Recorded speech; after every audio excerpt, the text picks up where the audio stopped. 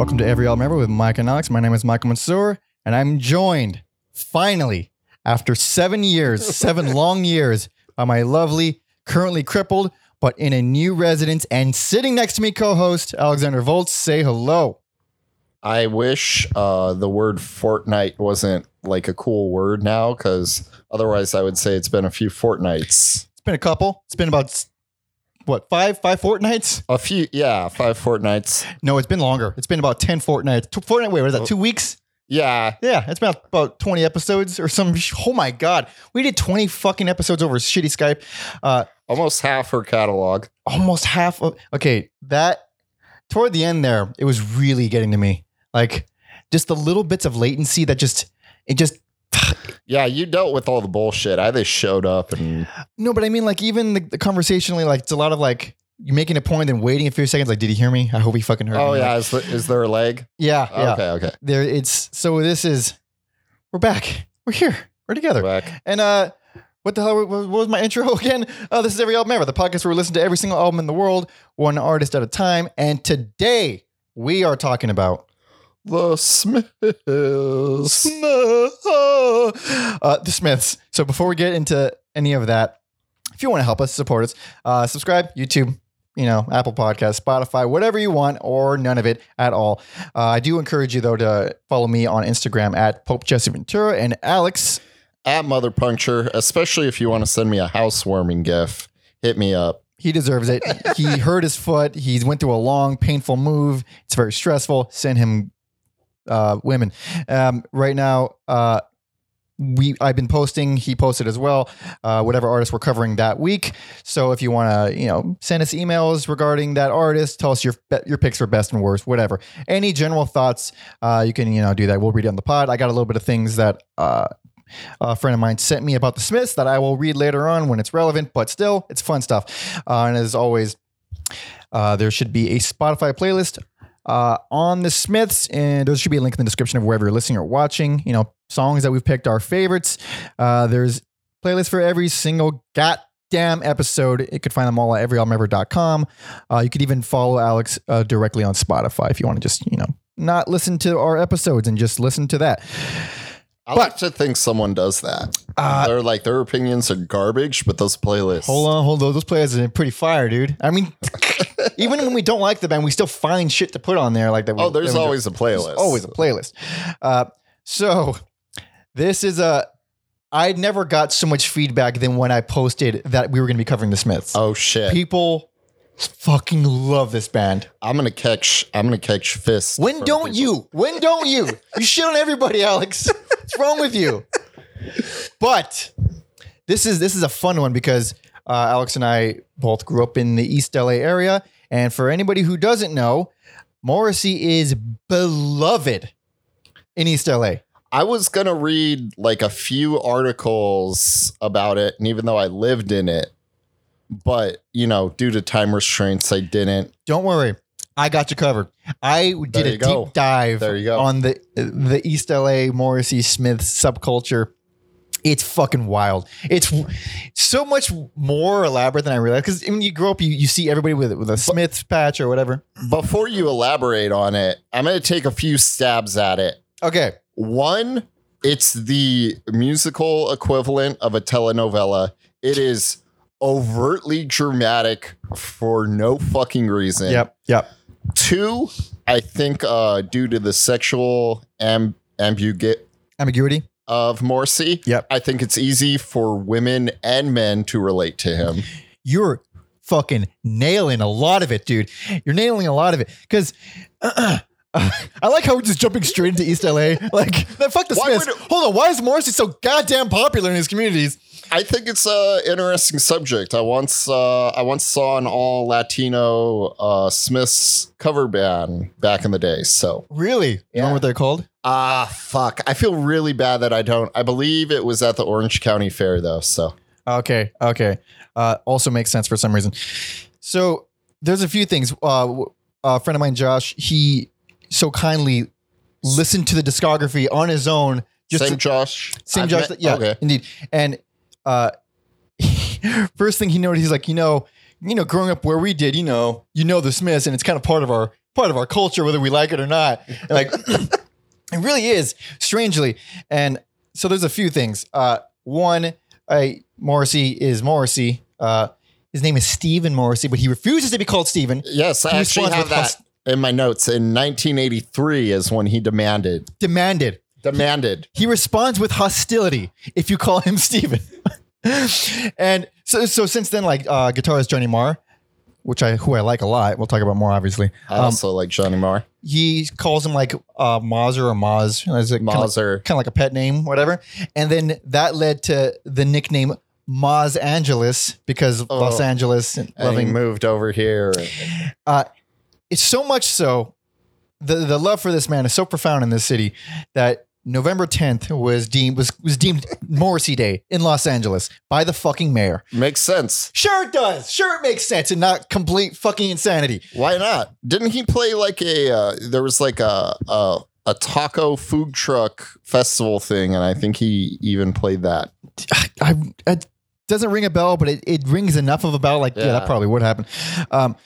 But there is like, so when I started reading about it, I was hoping to find some kind of answer, and there's more articles than there used to be. There's more articles.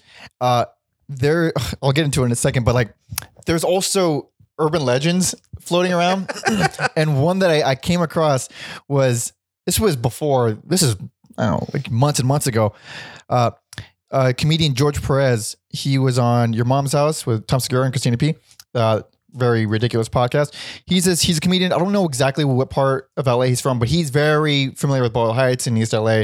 Okay. He might have been from more Orange County area, but he was very familiar. This guy, if you saw him, he has the bald head. He was in prison. He's got the long socks. He's a full on cholo. The higher the socks, the downer the foo. He was literally in gangs. And he brought up, he's like, yeah, because, on Boyle Heights in East LA, we fucking love Morrissey. And they said, why is that? And he had this ridiculous story about how at one point Morrissey was on tour and his bus broke down in Boyle Heights. Boyle Heights, for those who don't know, is a very small subcity within East LA.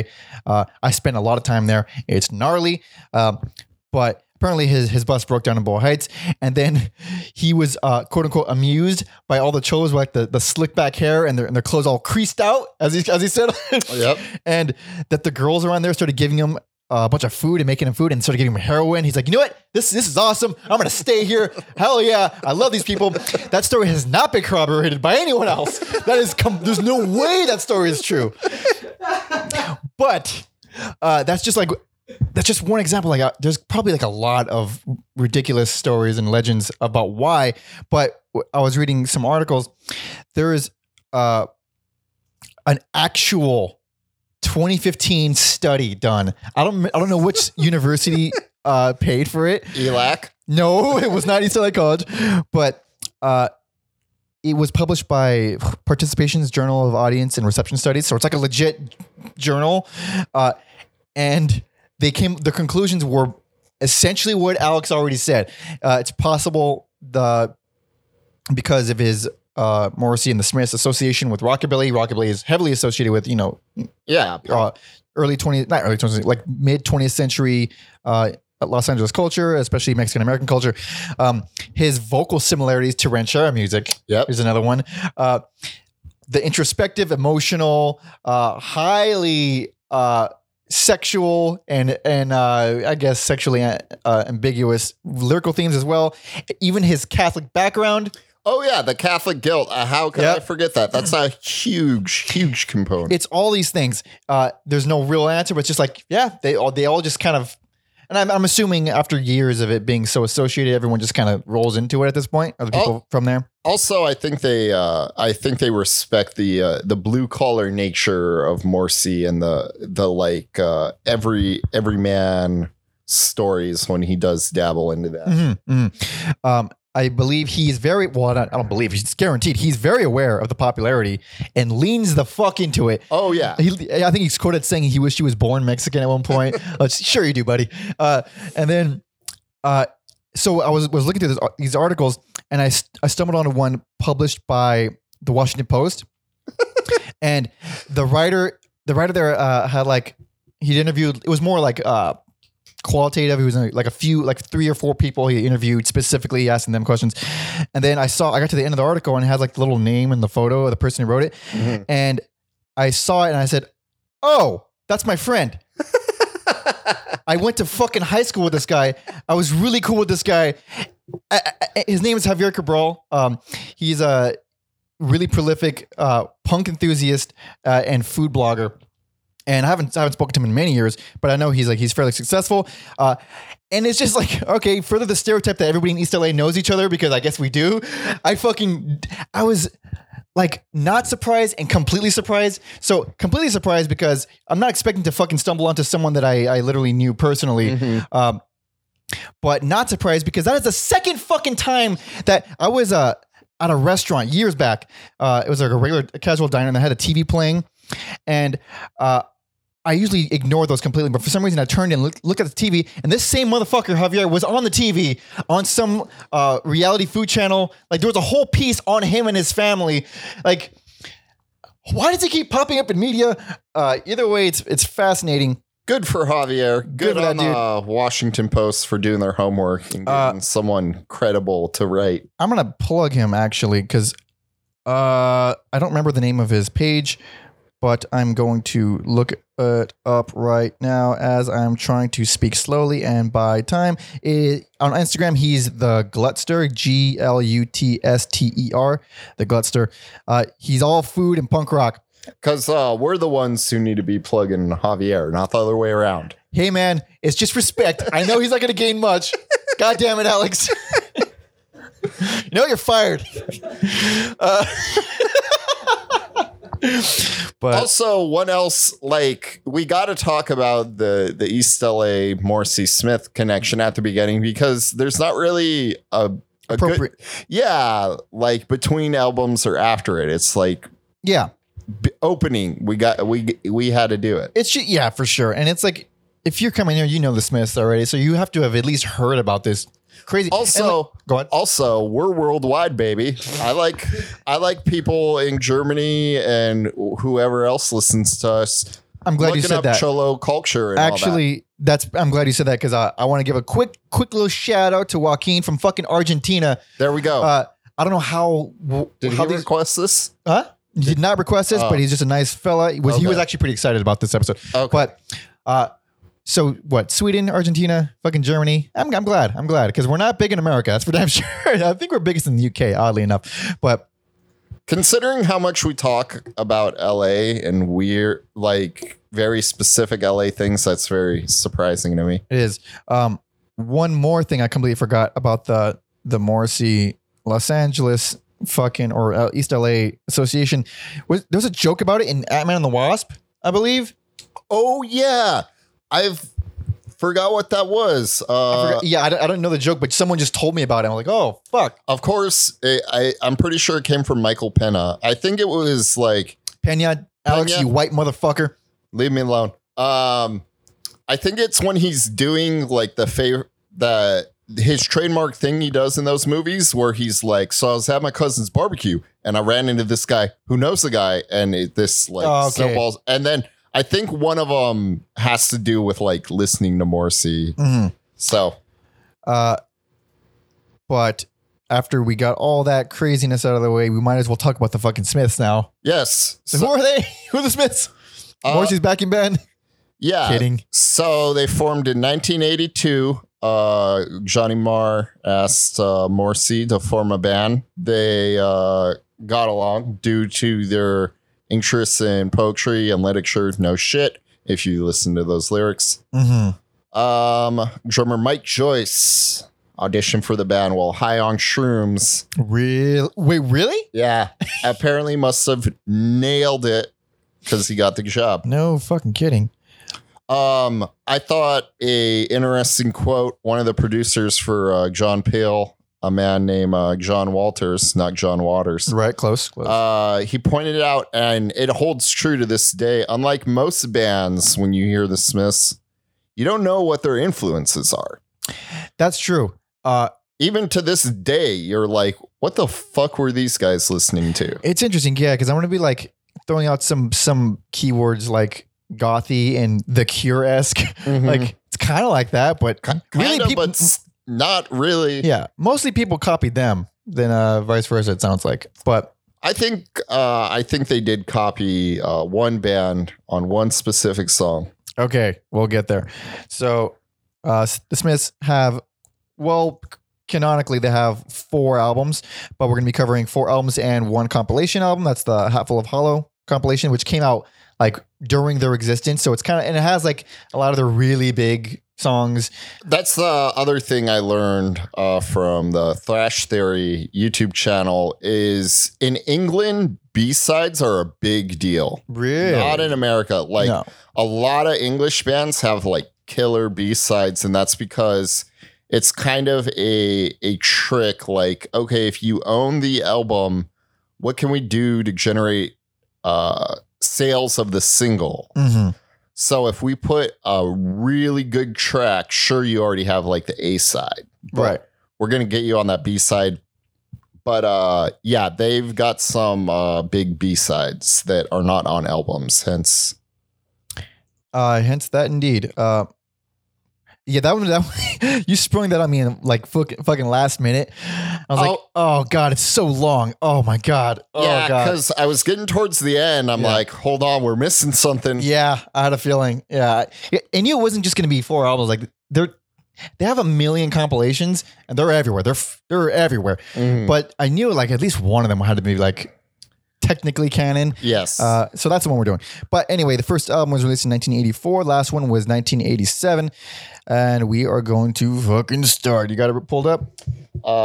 Yes, I do. New phone, new couch, new everything. Hell yeah. This is 1984, self-titled, The Smiths.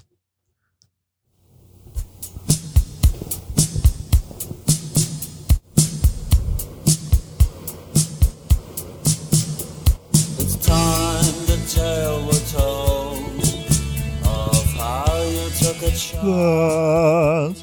It's not a good opener, I don't think. How fucking dare you, dude? I fucking love this song. Go fuck yourself, Alex. Oh, man. It's really long, too, right? It's super long. You're right. Did you lower it? No, I didn't. Or maybe I did on it. Right there's good.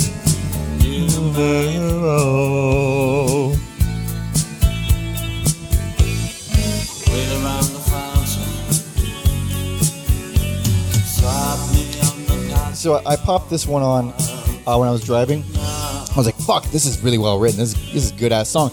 And I was really into it. And then I realized like I was halfway to my destination. The song was still playing. I was like, wait a minute. How the fuck is this song still going on? It's real long. I don't like to admit it, but Morrissey is a good writer. He is. He's got a. Well, let's just talk. Hold on, I love this.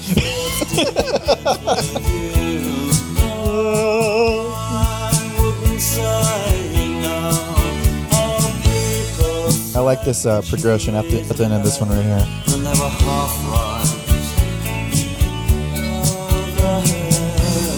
That's very smart to do that. To use that tail and turn it to another riff. It's very smart. I love that. Okay. All right. Let's talk about it. So I'm gonna go curveball here. I think this is my personal favorite. This because I feel like there's a lot of weird, interesting things going on, and I never achieved that level of interest with any other album again. Really, this one started fine for me. My interest kind of dipped in and out. But this was a solid start for me. I dig this album. This album doesn't have hits. Are you kidding me? This Charming Man? Are you fucking kidding me? Sorry. Let me rephrase that. Doesn't have it in like bunches. But I think there is weird stuff like or things that make me laugh. Like you brought up This Charming Man. Like the whole I remember hearing that song and just like laughing, like, who the fuck is this guy? Yeah. I would go out tonight. That song is played everywhere at all times. Yeah. No matter fucking what. But the lyric that got me is, but I haven't got a stitch to wear. Like, who? That's the most British shit. That song. Okay, first of all, there's at least 2 girls that this song brings up sad memories of, because every girl shows me this fucking song for some reason. And like every time I hear the Smiths played somewhere, it's this song. And on the way over here, I am at fault. I am guilty of this as well. I picked up a friend of ours who's in the room as we speak. He's off camera because he's a good boy. God damn it. I picked him up, and as he got into the car, that song was playing. I was like, I swear it's a coincidence. It's not. It's fucking always that song. It's always that song. In comedy clubs, I'll be sitting there and like, is that fucking the Smiths? But I mean, it's that song or another song. Yeah. Which would be How Soon Is Now. So the second track on here, You've Got Everything Now, like threw me off. Like it sounds like the Police song or like a Police song. It does. It does. And then some of my favorite vocals here that make me laugh. Don't do it. Don't do it. I'm doing it. This is Miserable Eye, isn't it? No, it's fuck. You've Got Everything Now. I mean, you could have taken a pick, dude. See, that was so quick. I'm gonna pull up Miserable Eye right now too. Okay, so I might as well bring up Morrissey's fucking voice. Okay, do it. Great voice, great solid voice, good singer. Hit on this album.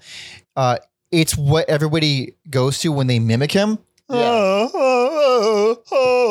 It's like comical on here though. But here's the thing that caught me off guard. This album is the only album he sounds like that. He's a good fucking singer like everywhere else. He reins it in after this. Completely.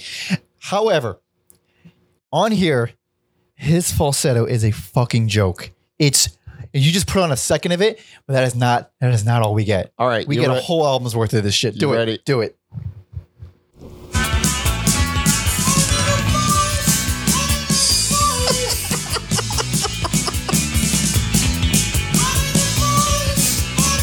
What? You know what that sounds like? That's a good friend King Diamond vocals right there. Oh my god, it makes King Diamond sound good. He sounds like fucking Terry Jones from Monty Python doing the old lady voice. Oh yeah. It's hilarious, dude. Or Tiny Tim. That's a good one. Or really any member of Monty Python doing the woman voice. Yeah. What else? Miserable Eye. It's about being with a prostitute. I don't believe Morrissey's ever slept with a prostitute. That's one of his fucking things where he's like, I'm attracted to people, but just not often. I'm not really anything. I'm celibate for this time, but I was dating someone then, but not now.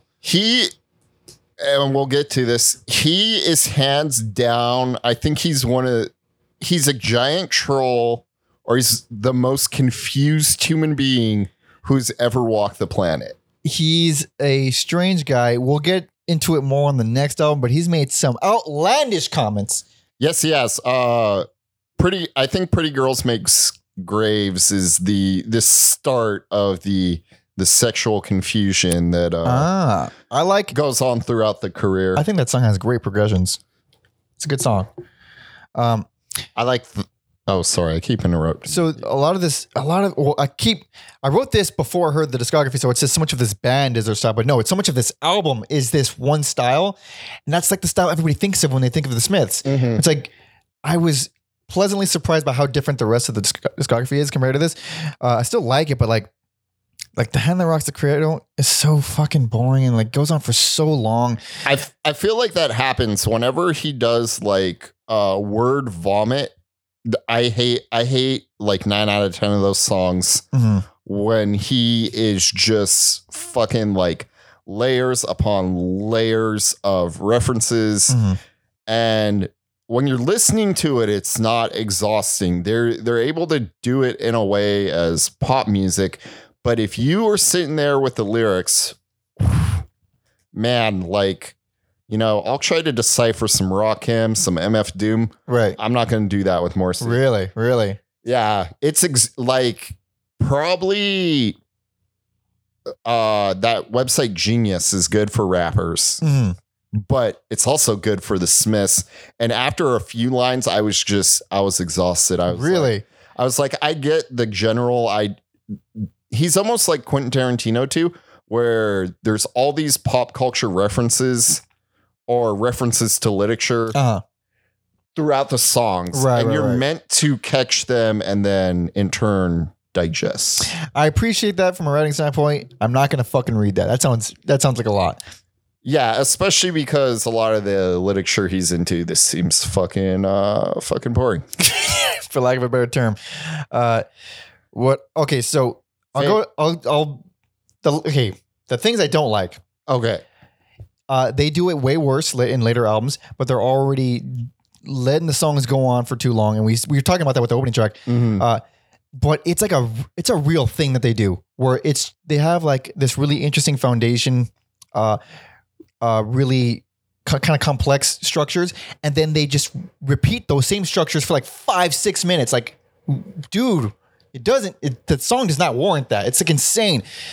Again, I think that has to do when Morrissey has these really long. That makes way more sense now. Yeah. It makes way more sense that he has so much lyrics that they have to make the song longer. I mean, it's funny because they do have a lot of songs where the lyrics are real simple. They're straight to the point. I mean, they do have short songs too. Yeah. And that's why it's like you can reel it in. It's not like you don't know what sounds good. It's just like, I think that makes so much more sense now. No, he just wrote more lyrics. So therefore that's so fucking sloppy to me as a guy who just likes the sounds of music. Sure. It's so fucking sloppy.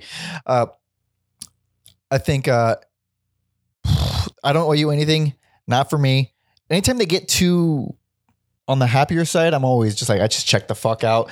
I feel like we talked about them being overtly dramatic, though. Yeah. I feel like sometimes it ventures, and I think that's the point. It ventures into like comical or satirical. I think the another reason I'm giving this personal favorite, because I've never listened to albums. I know the hits. Yeah. First song I liked on here that wasn't like a hit. What difference does it make? I think that is a great song. It's a great song. That one and Still Ill, fucking bangers, dude. I think I gotta go back to that Still Ill because I dig it a lot. I mean, what difference does it make? Obviously, as well. This one has great songs all around, and it's just really the really what's the word? How easy it is to mimic Morrissey on this album. Like, you can't really mimic him so easily. Like on every other album, it's just like you can't really mock that. It's just really well done vocals. Here it's like, oh, he's hamming it up. Oh yeah. And then obviously the falsetto stuff is abysmal. My buddy Josh, who sent some thoughts in, made me laugh because he did not like this album at all. He fucking did not like this album. He says, first off, he said, I now have more respect for what you guys are doing. Listen to a discography that you're not interested in at the moment is tough. Thank you. It's not easy, but I mean, we chose this life. He says, the first album is so hard to sit through. I listen on my way to and from work because it all sounds the same to me, instrumentally and vocally. I think this was by far his least favorite out of all of them. Yeah, I will say I think all their albums are genuinely loved though. Yeah, so there's no good way to do this with there isn't. And that's another thing that I wanted to mention is that I found this more so than a lot of episodes. I kind of felt this one Thin Lizzy. I don't feel like any of these albums are the best or the worst. I feel like these are all just personal favorite and least favorite because like they're all as good as each other. You can make an argument for all of them going one way or the other. That's fair because I did have for a band that I don't like, I did have problems doling out the accolades. It's very much like Thin Lizzy, where it's like even the one that I really like still has some stinkers on there and vice versa. You know, still some great ones on an album I genuinely didn't like. But Alex's personal favorite, generally beloved. I hear this the most when I hear the Smiths, both what comes to mind and literally what comes on in stores in public. But now we're going to move on. Should we do the compilation next or last? Next. Okay. Because it came out the same year, I believe. Same year. This is the the compilation full of B-sides, a lot of John Peel sessions from, songs from the first album, whatever. We'll get into it. This is 1984's Hatful of Hollow.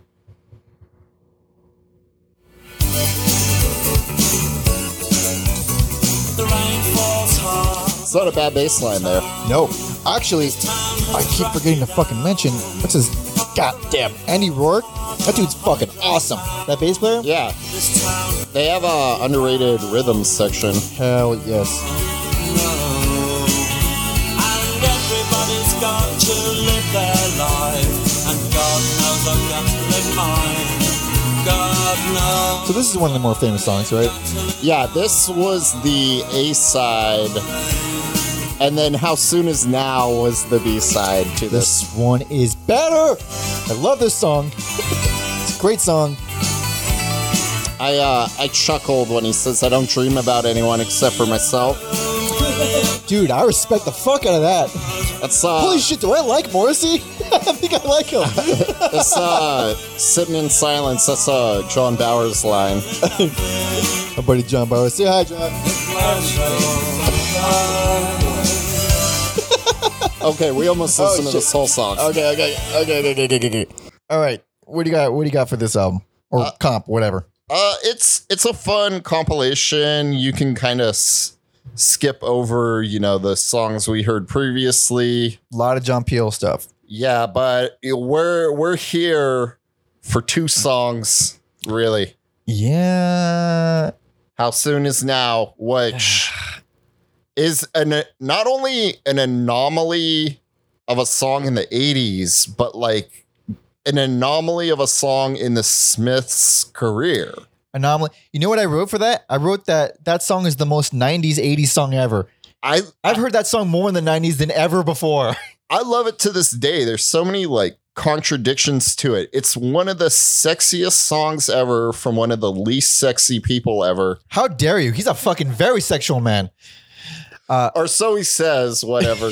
I really don't like that song. It's so fucking long, man. It's just... You're wrong. You're wrong. It's like... How dare you? It's the greatest, and I say this as someone who doesn't even like the band this much, it has to be the greatest B-side ever. Ever?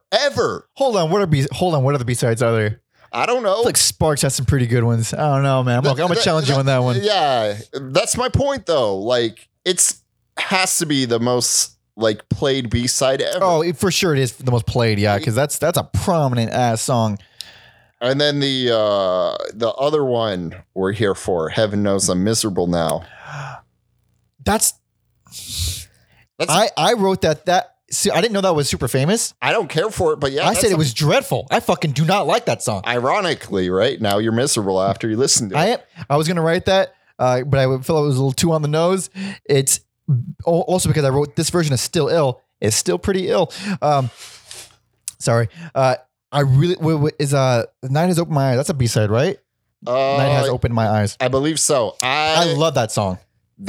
I realize if I like Smith's songs, it's because it will be 90% because of Johnny Marr's playing, and that is one of them. Yeah, I really like his guitar playing on that. He's real good.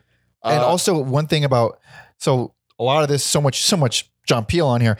As much as I love John Peel and his recording style, I don't think it's very good for the Smiths. It might not be. Because I keep going back to what my original bias is of what I think of the Smiths is, and it's super 80s sounding, heavy reverb on the snare, very The Cure-esque, a lot of Johnny Marr's guitar is super, super bright, almost shiny bright.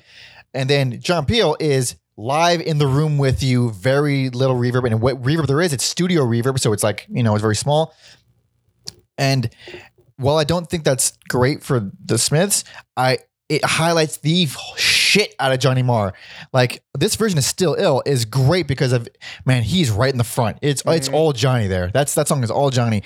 I think it sounds really cool. And it really does, this guy was the heart of this fucking band. Yeah, it's a lot of Morrissey doing his, but Johnny, that guitar style, it's not overly rockabilly, but it's like rockabilly with some sadness, with a little bit of fucking gothiness in there. It's sexy, dude. when I started like dissecting him a little bit as a guitar player and realized there was something more to him, was going to watch the Inception, and just like that soundtrack made me feel a certain way. And that was Zimmer, right? It's Zimmer and Johnny Marr. Whoa, what? Yeah. What? Really? Yeah. Holy shit. And then I was like, whoa. I had the same reaction Mike did, actually. Holy shit. And there's like, I think you could YouTube footage of Zimmer and Marr like doing songs from the soundtrack. And I was like, okay, his brain is obviously working in a different way than I assumed it did based on my very limited knowledge of the Smiths. So has he done any other movie scores? He might have. Not like off the top of my head, but after, hearing that soundtrack, I started realizing this man's brain is better.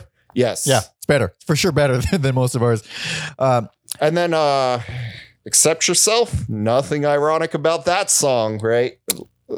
Or you mean subtle? Or because Morrissey obviously doesn't accept him. I don't think obviously. I think that dude, he's either doing that or he's not, or he's the most evolved guy in the world and he's fucking with the entire world. I don't believe either one of them. I don't believe either one. Our buddy John is vigorously shaking his head no off camera. I think he's a smart guy, but he's so fucking weird and he's so goddamn opinionated, and his opinions seem to be shifting like every other year. Yeah, he's so opinionated that by the time he drops an opinion, it's contradictive to like something he said 5 minutes ago. The thing is, I don't mind the opinions changing because that's what we're supposed to do. They're supposed to learn and change and stuff. And if we're the same person as we were 10 years ago, that's probably not great. But he's just so fucking vocal. He's just such an asshole about it. Like, he's such an asshole about every opinion. It's like, I don't care what you believe. Just don't yell at me for it. Like, I feel like we're kind of jumping the gun here. Yeah, we'll get to it because it's more obvious on the next album. It is. But before we wrap this up, this entire comp seems like, man, we really like that first album. Give us more of the first album, literally with the same songs, and then also with all the other B-sides that are, obviously the same style, the same vocals. I mean, Morrissey is doing the shit out of his early Morrissey stuff on here. Mm-hmm. If you're like a hardcore fan of the first album, this is check this one out. Otherwise, it's fine. Or if you just like the Charmed theme song, check out this. Or if you just like the Charmed, fuck, god damn it, Alex, I didn't realize that. I don't know how you. Sorry, I was wondering why I'm hung up on how you don't like that song, but we can move on. It's just so long. Okay, I would think that's. I should look up live performances of that song because it seems like a very difficult song to replicate live back in the day. Oh, that guitar line is it's not sampled, but it sounds sampled. There's a lot going on. Yeah. But anyway, let us move on to the second actual album. It says 1985's Meat is Murder.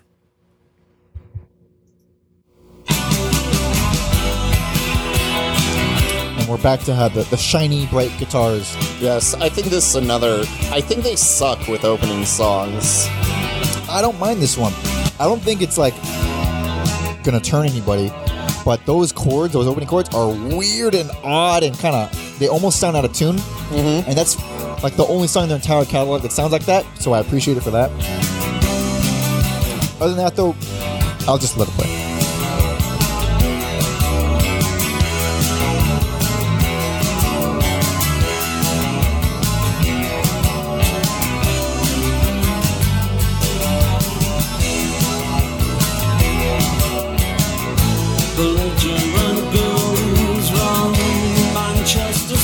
So much more reined in. So much more reined in. He sounds relaxed. He sounds calm. He sounds fucking awesome.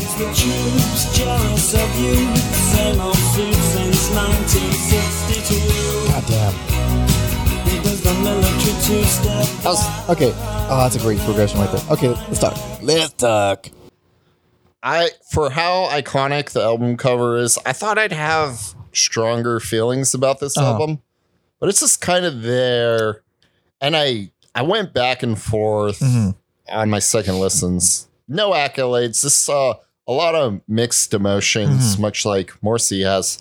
About everything. Yeah. And then going back to what we were talking about earlier, he's very like anti Margaret Thatcher, but also currently supports like far right. And it's like seem to have taken a bit of a jump. Also, by the way, worst album. But I'm not mad at that. Yeah. But yeah, it's like, how do you hate Thatcher, but you support far right movements? But whatever. That's this guy Morrissey. This guy. It's very confusing, but you know, I guess he's at the end of the day. For most people, like you can agree with him on some issues and other issues, you're just like, fuck you, dude. Because like he's like a very vocal supporter of minority groups and all that stuff, but he's also in support of like super right wing stuff. It's like I totally condone having a foot in both ponds, but once again, the way he's doing it is so extreme and so like a dick about everything. It's like that doesn't line up. Wait, what? What the fuck do you believe, dude? And I don't give a shit about his beliefs, but like, I think Nick Cave had the best response. Oh yeah, I saw that. Nick Cave responded to it by saying exactly what everyone should be saying, was like, yeah, he's saying some crazy shit. It's pretty stupid. I don't agree with it, but I'm not going to stop listening to his music. Like, he still gave us some great music. Like, I don't see why that has to do with anything. Like, he sucks, I guess, but fuck it. Some good ass songs. Yeah, he hasn't like taken like any like severe action, so he's not. However, the music on here, yeah, let's. So the title of this album is "Meat Is Murder." Yes, and the title track, "Meat Is Murder," it's like, okay, dude, we get it. You don't eat meat. It's a good fucking song. It's a good, amazing song. It's so good. It's so fucking good. It's like, so good. So good. It's so fucking like I wanted to hate it so bad. I was like towards the end, I wasn't in the best of moods, but man, the interplay between the guitar and the piano on that track. Yeah. And that's a track where you realize Johnny is a genius. And to touch on the lyrical themes, it's not vague.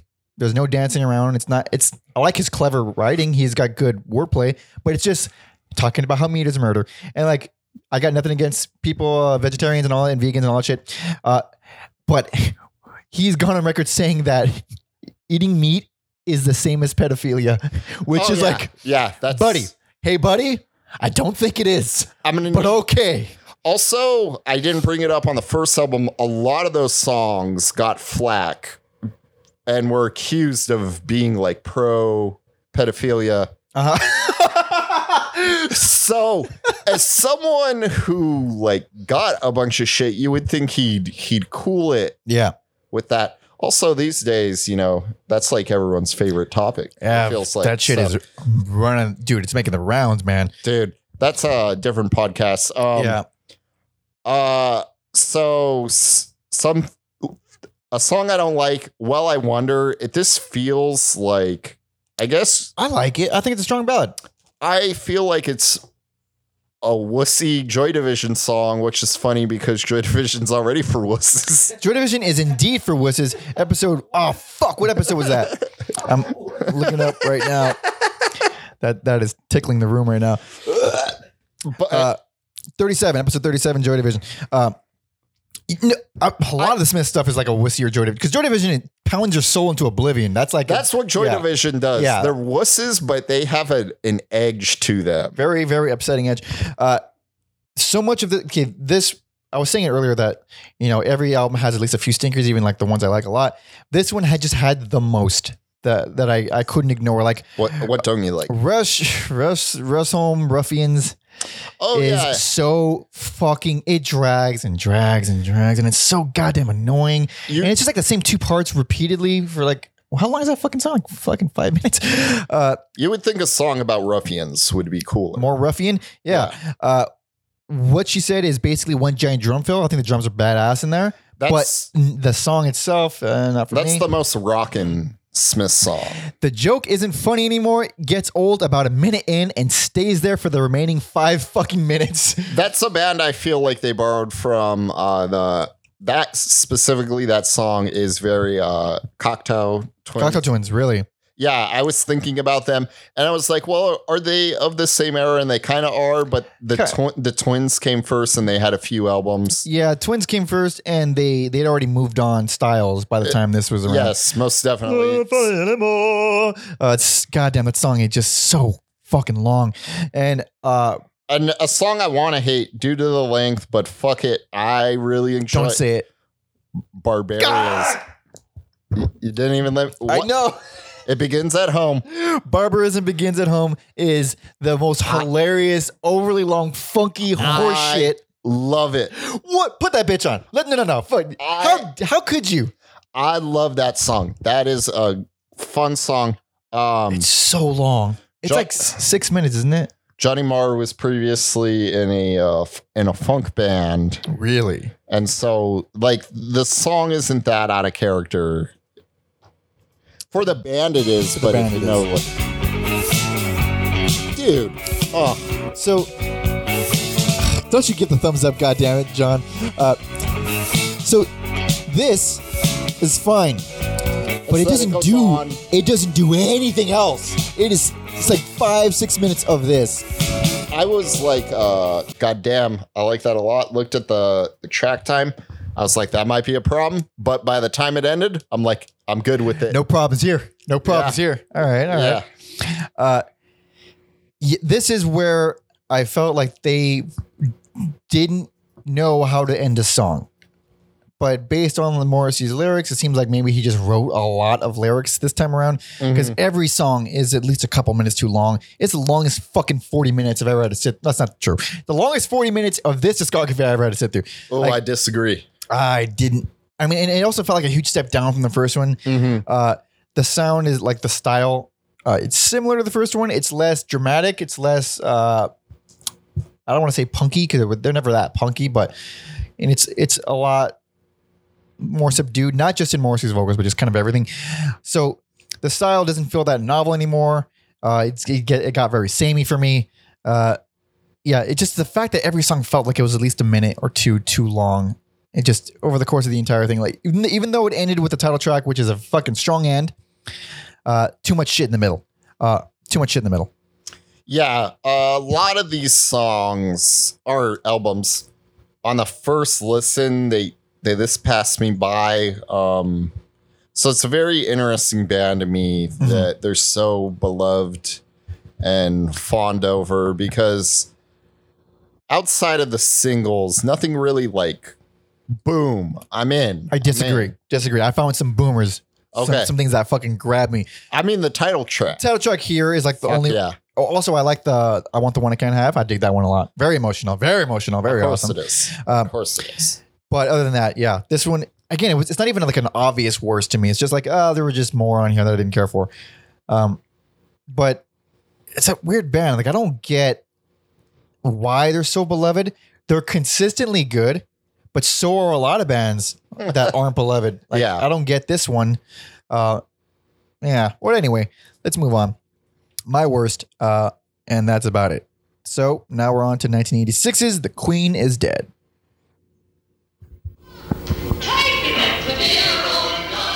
I didn't like this track the first few times. I love it now for some reason. Love it.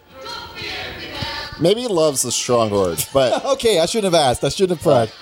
It's all the emotions, all the pent up emotions.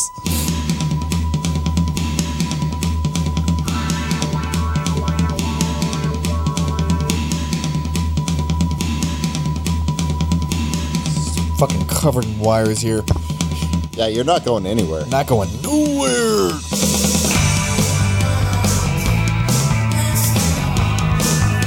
I like those chord changes. It's very, very ugly. Also, we're not going to play the whole thing, but man, when this song ends, gone on quite the journey. Oh, yeah. I said, Charles, don't you ever crave to appear on the front of the Daily Mail, the rest in your mother's bridal veil.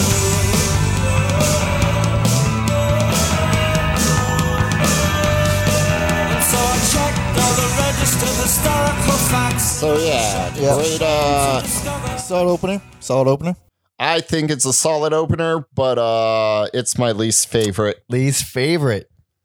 I mean, I gave it least favorite because there is some good songwriting on here, but it just doesn't really. I listened to this like 3 or 4 times. Doesn't really. Yeah, I kept waiting for it. Like, oh, maybe on this listen. And who knows? Maybe like 5 years from now, it'll click. But as of right now, yeah, this good album, not for me. I appreciate the direction they're going. It is a different band essentially from the first album. More obviously closer to the second album, but still, it's like, oh, they're pretty much just pop now. Yeah, and the things you were saying about the previous album is how I felt here. There is really wordy, exhausting songs. Yeah. I know it's over. The irony that it's called that and that it feels like an eternity. I like that one. It's so... Here's the thing. I totally get the fucking East LA oldies association with that one. Put on something like that. It's so oldies. I think it's a great ballad, though. How long is that guy? How long is that song? I probably wouldn't mind it if it was shorter and less wordy, but here we go. Yeah, it's like 6 minutes. I like this. I like how fucking subdued it is. The amount of times you've thrown R&B or like old school R&B, yeah. But you're like, it works for like Suicide or... Not the Misfits, though. Fuck the Misfits doing this. I like the Misfits doing it in the very, very early Misfits. Oh, Danzig Misfits, yeah. This is so oldies. It's exhausting to me. It's exhausting to Alex. What I like about it is how bass and vocal heavy it is. And it's produced in a way that's very, echoey. It's like, I'm not used to hearing that kind of ballad produced that way, and it feels very modern to me. I like that a lot. I will say afterwards, Never Had No One Ever, despite the title, real refreshing because it's just nice, simple, and clean. Which one is that? Put that one on. Refresh my memory. It's like, I think I Know It's Over, so blown out, and then it's like, okay, this is a great palate cleanser. I think I felt the complete opposite you did. Yeah? Yeah. I think the complete opposite. I felt this was the worst one, and the other one was the palate cleanser, but you know what I mean. This is, okay. This is 4 minutes long. It's okay, lengthwise, I'll give you that. It's less wordy. It's just... It feels so much more samey to me, though. Like the sappy, either full-on sappy or we're going to cry for an hour. At least the ballad had more of like, oh, now they're doing oldies. I literally latch onto any kind of variation I can with an album like this, which I didn't care for the most part. So I thought I was in the clear, but then, man, Cemetery Gates. Cemetery Gates. Oh, Cemetery Gates. I thought it was just his accent, but it's he literally removed an E from there, so it's symmetry. Yeah. Is that a fucking dialect thing? No, it's he said he just always had trouble spelling it, and this thought like so that was a Morrissey thing. Yeah. Interesting. Like I'm just gonna keep it that way. But man, just more blown out, real wordy, lots of references. It's funny because I like, I bought up rappers like MF Doom or our year-end episode. I bought up, Aesop Rock, how thick those lyrics are. Yeah. But when Morrissey does it, not for you. Not for me. I don't like that song at all. I really do not. I think like that song. I think one of my favorite Smith songs is on here though. Big Mouth. I didn't note that one either. Which one's that? I don't even got choking on your own anger. I don't even got words. Morrissey took all the words. I think the guitar. Oh, yeah. I think the guitar is real cool. I think the high-pitched vocals in the background are real cool. So one thing I noted about this, I didn't note it by name, but I noted this. Big emphasis on the acoustic guitars in this album, obviously, and this style of acoustic, I just don't care for the style of watch out. Wait, sorry. Can we get it? I want to get those high-pitched Okay. vocals. To point out, like, because to me, that's what does it. Oh, really interesting.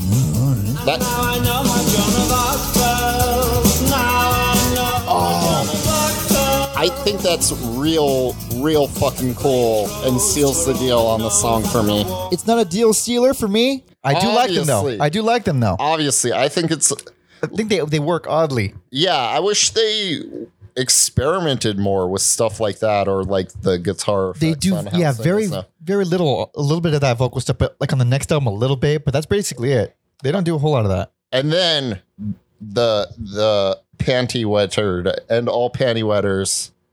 There's a light that never goes out. If you're on a date with a Latina, you bring her home. You throw that song on. You got a bowl of hot Cheetos. The deal is sealed. Fuck, dude. What I was originally saying about the acoustic guitars, that really fast strum acoustic guitar, it's like objectively cool. It's good and it sounds great in this album. Personally, not for me. That's what I felt a lot about this album. It's like they're doing a bunch of things and styles, and they're presenting these songs in a way that is not bad at all. I just never care for any of that. It's just not my cup of tea. I haven't talked about it at the length I wanted to, but another, like, I think the Smiths are funny sometimes, and I don't know if it's like an intentional funny. But another one of the first songs I heard from them where I was like, people take this band seriously. Some girls are bigger than others. It's true. It's true. It's damn true, dude. But it's just like, some girls, mothers. Oh, I'm butchering it, but it's like, I think the lyrics are this stupid. They're hilarious. Yeah. They're funny. I don't know. I couldn't tell if it was a joke song or not. It wasn't supposed to be a joke song. It's one of like Johnny Marr, one of his favorite compositions. And he said he gave it to Morrissey expecting one of the like more wordy lyrical things that he does. And he just came up with this fucking fat girl song. It's actually not about fat girls. I don't know if I think it's like Cockney slang. They call boobs mothers. Really? Yeah. It's a weird. So it's about boobs. I mean, it's still about. It's still stupid. Yeah. It's still about big girls, really. Yeah, and more Morrissey. I'm above sex. So. Interesting. Actually, I mean, I did like the song, the music part of it, but did someone fuck up the levels in the beginning of that? It starts out going up and down. Put it on because it's so fucking. I don't know if it's an accident or if it was always like that, but yeah. I totally forgot about it. Keep in mind when he puts it on, I'm not fucking with the levels at all. This is what it sounds like. Yeah, it's a weird choice. That's all this right now. That's on the recording. Yes, that is how you will hear it. It fades in, fades out, and fades right back in over the course of like 10 seconds. I don't know why. It's weird, but I do like the song. Aside from all of that and the ridiculousness of the lyrics, I do like that song a lot. I mean, I like silly songs, but I don't know. I just think that one's kind of stupid. But it's silly and hokey, but I do like, frankly, Mr. Shankly a lot. Yeah, that's addressing them becoming more famous and Morrissey's. That's another reason I think he might not be a well-adjusted human being, obviously. What would give you that idea? Was it the pedophilia is equated to eating meat? No. It's on other songs too, but he very much does not like the future. It's something he does not look forward to. And Who does, am I right? It's not a healthy way to go about life. I'm just going to say that right now. I think instinctually, knee-jerk reaction, most people don't. But you don't have to live your life that way. God damn, that was beautiful. That's Thank true. You. It's true. Yeah, I mean, you should. Because I'm gonna because I haven't got a Wu-Tang reference in a while. Something I heard the RZA say that was very beautiful is a lot of people like to talk about the good old days. Well, fuck, you're ruining someone's good old, like if you're around kids and, you know, young adults, you're ruining someone's good old days by talking about your good old days. Yeah. That's a good point. Future isn't something to be scared of unless you're doing the wrong things you know you shouldn't be doing, or you're not doing things you know you should be doing. I think as humans and a knee-jerk reaction, I think it's a very like natural. It is. thing. Also, I mean, death is in the future for all of us. Yes. So that's primarily why. But we should all be preparing for death. You have a will written out? I do not. I think you should. I think we all should. Everyone in this room, just write out just a very vague list of things, because you never know. We can just fucking get stabbed by someone, hit by a car. Anything can happen. I think it's very much an American thing. They talk about how unhealthy our relationship with death is on that Netflix show, the Midnight Gospel. Oh yeah, there's a few episodes where they talk about how unhealthy it is, that the way we deal with death. And not that brilliant show.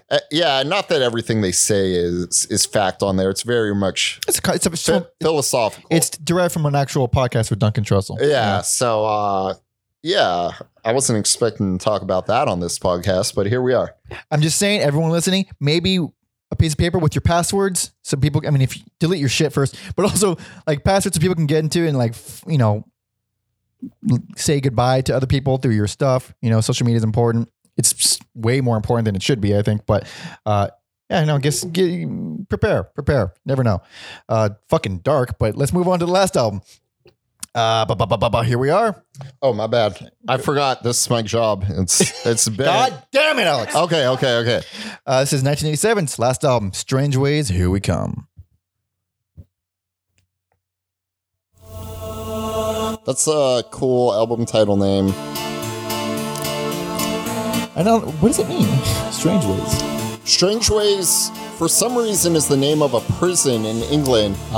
They changed the name of it, but like, man, that sounds like, like Arkham Asylum or something. It does. It's a good name. Also, this song is fucking amazing. I fucking love this song so much. It's a weird song. They're tapping into some psychedelia. Yep. But you got these like jaunty upbeats here. That chorus is one of the most fucking badass metal things I've ever done. Not metal, but you know what I mean. Yeah.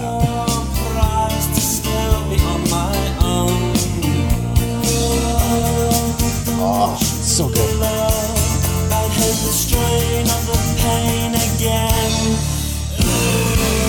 Great vocal performance too. He's doing a lot of cool stuff. Yeah. Some songs here is like Marr really stretching his wings and evolving, but also worse. Best personal favorite. Go fuck yourself, Alex. There are. Did you not give a best? Huh? Did you not give a best? Oh wait, you didn't give a best. Oh shit! I fucked up, people. Holy shit! Alex didn't pick a best, people. Sorry. I thought I had that written down. I'm gonna go Meat is Murder then. to conflict with me, you're gonna go Meat is Murder best. I don't believe it. I don't believe his picks at all, people. I don't believe him at all. This album is fucking great. Meat is Murder, I think, has some more songs that I like than others, but and some are bigger than others. But going back to what you said, it's very difficult. I think there's stinkers on all of them. It's very difficult. Obviously, I fucked up and didn't even write down. I have all my accolades here. To me, it's just this has less songs I would revisit, but there's some real good songs on here. Death of a Disco Dancer. Oh, dude. I think it's too long and repetitive, but I still like it. That's how strong I think that song is.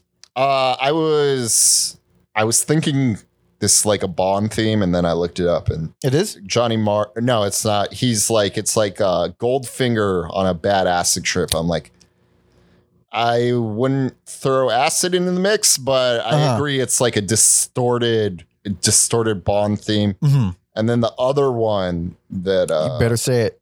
Last Night I Dreamed That Somebody Loved Me. That song is fucking incredible. God damn. Yep. That is an amazing song. Also a favorite of Andre 3000 of Outkast. Mm-hmm. So that's how you know it's good. Dude, yeah, I dig this, the production, the rate, everything on those two songs. That intro is lengthy. It is like this fucking gothic ass dramatic piano, solo piano, all kinds of shit in the background, soundscapes. And then when it kicks up, when the song actually starts, I was totally expecting to be let down because of like how blown out the intro is. Man, that writing is strong. That's an interesting song. Really well written. Fucking beautiful. Usually I try to, before we talk about our feelings I try to lay some background for it. So this was released after Marr had disbanded the group. And in this album, he wanted to make more of an effort to move away from that jingly, jangly Smith sound that they're so famous for. Yeah. Yeah, and they did. Apparently that's what does it for me.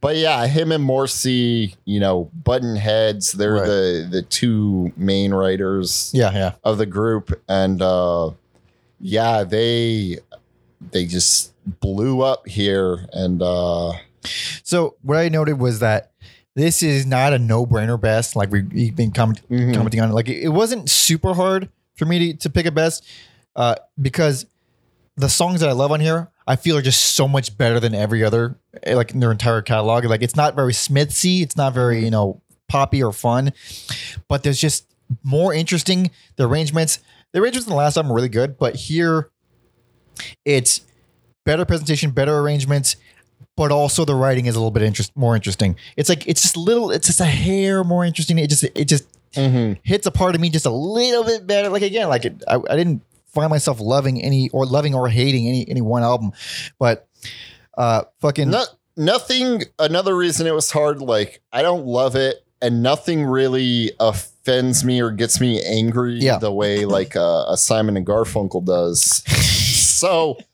that's another reason. Like if I was in the car and someone threw on any of these albums, I wouldn't be like, you got to turn that shit off. I'd just be like, it's on. It'd be fine. I mean, the only song I kind of can't stand on here is Stop Me If You Think You've Heard This One Before. And that's just for the same reasons I don't like a lot of their songs. It does one little thing and then does it for a long time. That song is kind of similar with, what was that song you hate? Which? Oh, The Joke Isn't Funny Anymore. Yeah. Lyrically, it's kind of the same. It's just a simple thing repeated. Unhappy Birthday. I don't think it's super great, but I just don't mind it. It's okay for me. Like again, it's not like any of these are super bad or super good. It's just like these just happen to gel with me more. Like that's why I said like this feels more like this entire episode feels more like a personal favorite, least favorite thing than any, because I don't think this is supremely better than the first album. I just like it more. And that's how I feel about pretty much the whole discography. It's just I just dig this a little bit more. It's a weird band. It's just it's super weird. We've covered a lot of niche bands before, but if they weren't insanely successful, I would think this is one of the most niche bands ever. Yeah, but they're not, and they're huge. It's bizarre. It is very odd. Like I don't have strong feelings one way or the other, which I feel like will automatically get us hate because we don't feel strongly. Like I don't know where the strong feelings come from. They're good, but I think it's the repeated listens, like dissecting the lyrics and then figuring, consuming what Morrissey likes or what Johnny Marr likes, because there's a few videos where he'll explain riffs and he references, other riffs like Hendrix or surprisingly like Bo Diddley, which you wouldn't even think of. Yeah. Or even some rap songs, and it's just like, it's meant to be dissected like that. And if you aren't dissecting it, if you're not in love with it the way Morrissey loves himself, then allegedly, or maybe not allegedly, who the fuck knows? So what I didn't touch on it too much, but like this one is pretty gothy. I'd say, especially compared to the early stuff. Really, you think it's more gothy than Queen Is Dead? I think it's if not more. And I just, it's not that I'm a huge goth guy, but it's pretty good. I like that. Okay. Okay. And I feel like the reason why I ended up getting this best is because like overall, it has just the right amount of sappy, sad, dark, and also It has two of my favorite songs of all time from the Smiths. And also, it's like the shortest album. There you go. And there it is. And that's like, it's the perfect for one cohesive, like if you're not going to go compilation or greatest hits, because I feel like they are like the Police in that sense. They're very much a greatest hits band. I think it depends on the type of person you are. For me and you, they're totally like a greatest hits band. But like if you really connect with these songs, then probably they're an album band for sure. But if I had to pick one cohesive package where it has the most things I like on it, it is definitely this one. And Alex feels the opposite. As an outsider, this one feels like the most, like the least talked about. I didn't know that, but when I first heard it, I felt that. I was like, this doesn't sound anything like the rest. I like it the most. It feels the most dark, the most both the most dark and the most well-rounded out of all of them. If it didn't feel like the emotion of it was grating on me too much. So, and that probably has something to do with how short it is as well. But I'd say a solid end to a pretty decent discography. Although I still don't understand the fucking love. I still think they're really overrated, but I found myself really, really liking a lot of it. To let the listeners, you know how confusing this was for me. And I think this is Morrissey's personality rubbing off on me. Is I did have Meat is Murder as my worst for a bit. Really? Like really? How, I guess, neutral I am about all the albums. That's actually kind of encouraging. Like, yeah. I mean, again, probably getting hate for being neutral, but go fuck yourself, dude. Like they're good. We're saying they're good, but it's like, man, it's like I'll never understand why this is the band that every girl puts on when they get in the car with me. Like this one, huh? For what are we missing, John? What are we missing? Do you got any Sucias coming over? Any Latinas? We do not have any Sucias nor Latinas coming over. 40 ounces on deck. No 40 ounces on deck. Okay, then we're missing a lot. In the future, I might. Yeah, so I guess we'll talk a little about like they broke up. Okay, yeah. And Morrissey is still huge. Did huge 13 albums.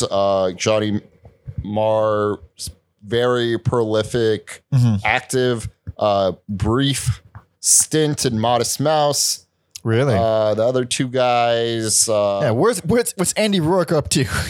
Him and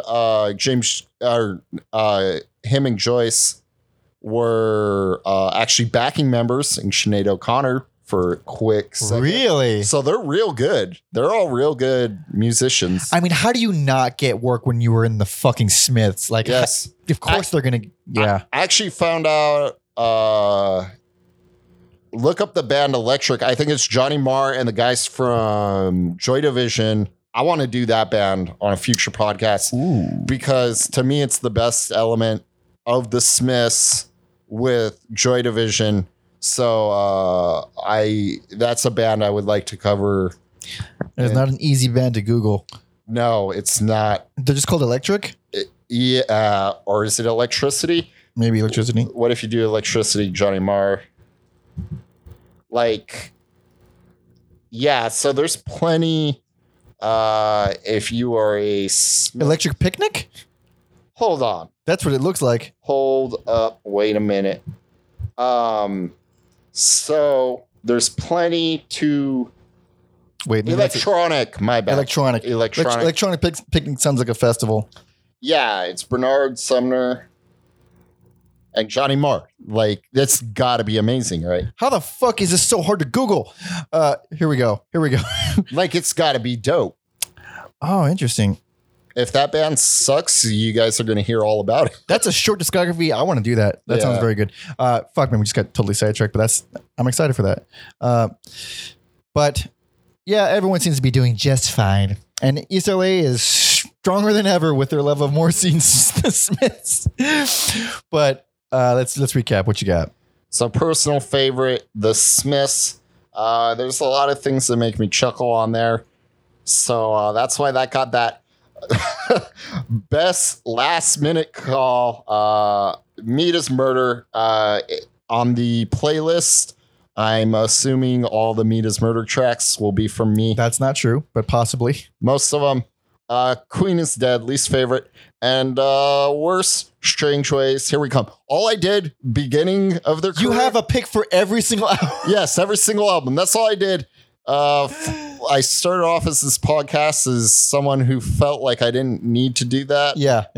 But man, if you're neutral about this band, it's kind of hard to pick. Like, yeah, a lot of feelings come up. Like, I may hate this, but it doesn't mean it's the worst. I feel like it's in the spirit of Morrissey. So indeed, Meat is Murder. That is what I think is the worst.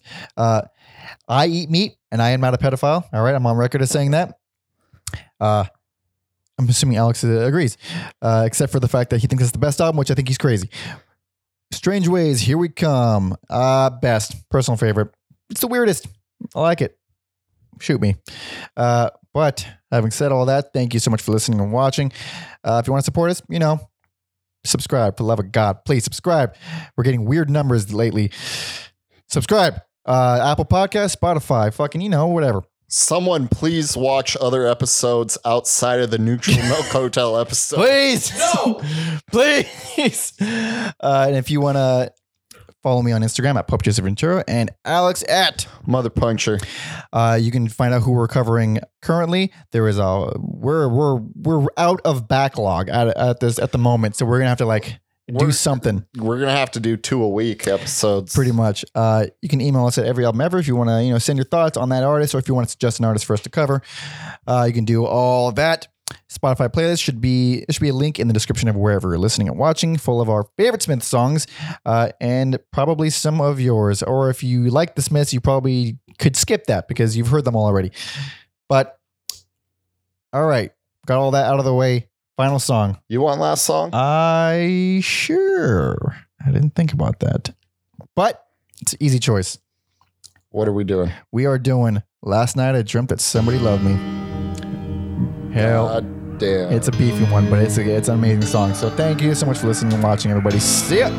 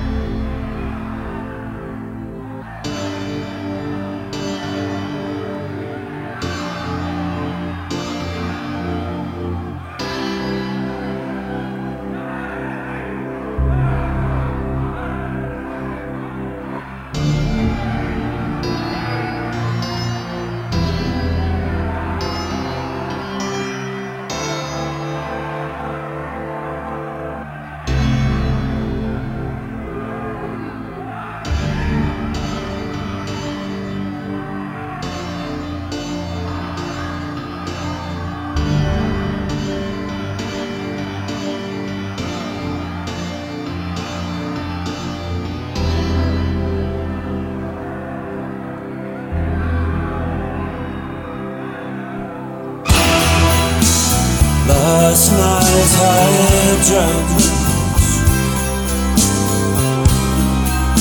that somebody loved me. No hope, no harm, just another false alarm.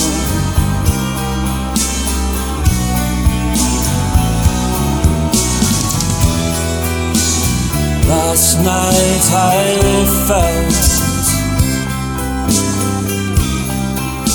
real arms around me. No hope, no harm, just another false alarm. tell me how long before the last one, and tell me how long before the right one.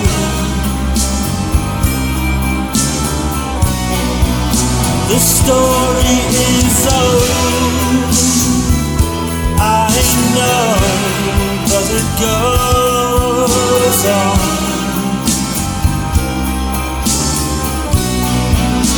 The story is old,